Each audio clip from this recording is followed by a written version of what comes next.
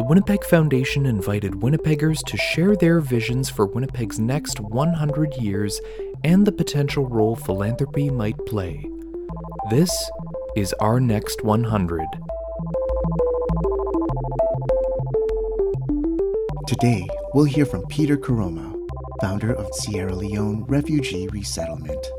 My hope is that Winnipeg will aspire to provide opportunities in education and employment for newcomers and remove systemic discrimination from our bureaucratic structures.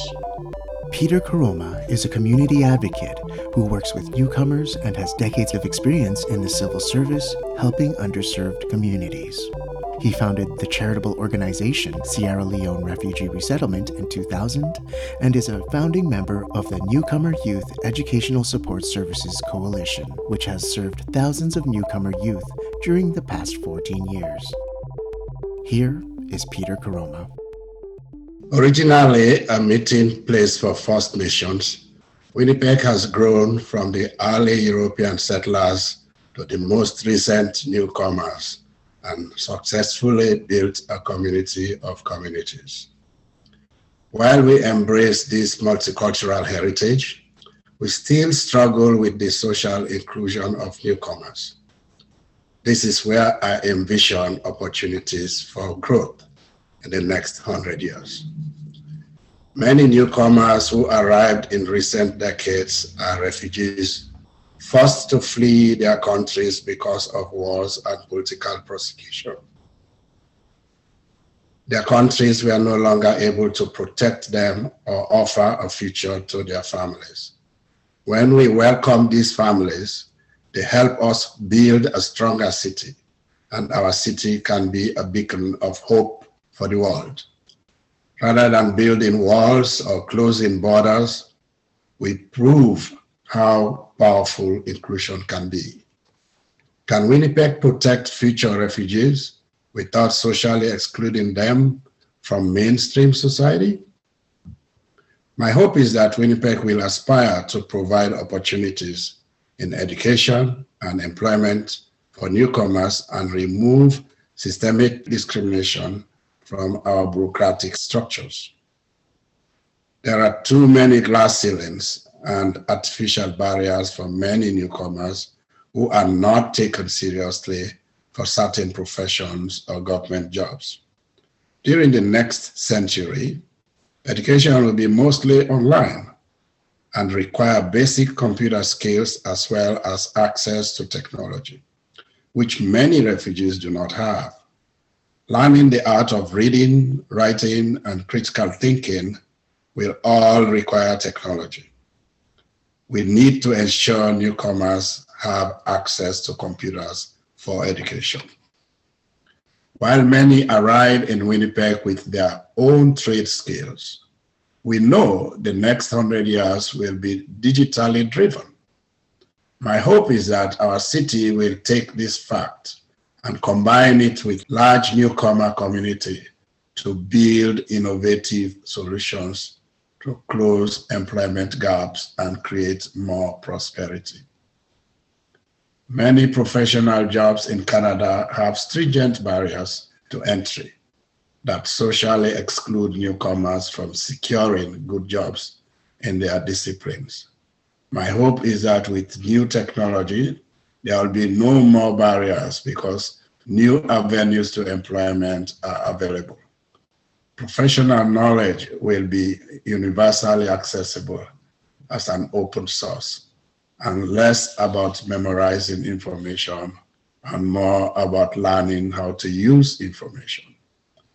Critical thinking will be one of the most important skills for employers, and somebody's accent will be irrelevant.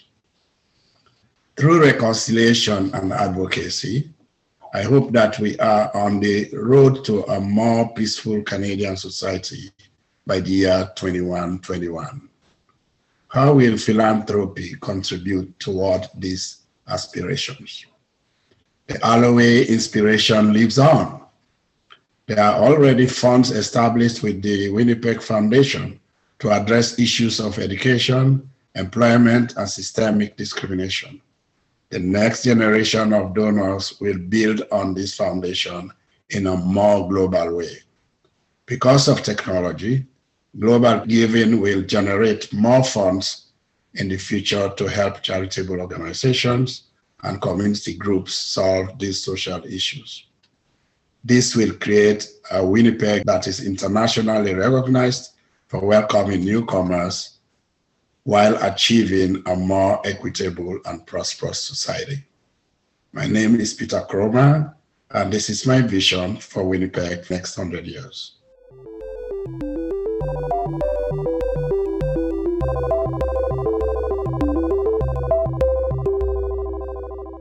Thank you, Peter. We all wish for a more peaceful society by the year 2121. What role do newcomers and refugees in Canada play to help ensure this in our future? Already, newcomers and refugees are playing a major role in this direction.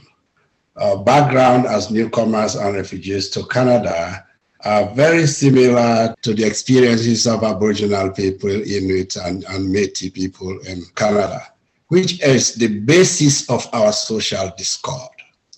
Once we understand the basis of our social discord, we can connect with our Aboriginal people and build this society and make it a more peaceful society in the future. I'll give you an example. My father and I were driven from our village due to a mining company. My father had 7 houses in the village. He was a businessman, a farmer. My father never survived that. When we moved to the next village where he was moved to, he passed away. These experiences are very real to some of us, refugees and newcomers. They are not new. So we understand the Aboriginal issue. To me, this is the basis of future peace in Canada. And I look forward to building on that. Until we accept that, acknowledge that, we are not going to move forward. Can you expand on the idea of global giving?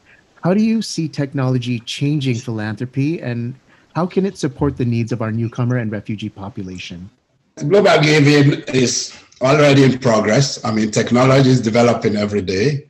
Relationship management with donors or customers or whatever name you give them are out there in the world. One of the populations that I think we should be looking at are Canadians abroad. How many organizations are looking at asking Canadians abroad to donate to their organizations to develop the social issues that we have in Canada? They are Canadians. They have the right to donate, and they have the right to a Revenue Canada receipt. So we already have that basis. And also, you have the base that we don't look at, which is the base of the newcomers and the refugees that are here. They have family members and relatives back home that we communicate with almost on a daily basis. And these people are willing to help. It's only that we do not ask. So with technology and the responsible management system, digitally will help us reach out to this population in the future. Thank you for sharing your vision, Peter.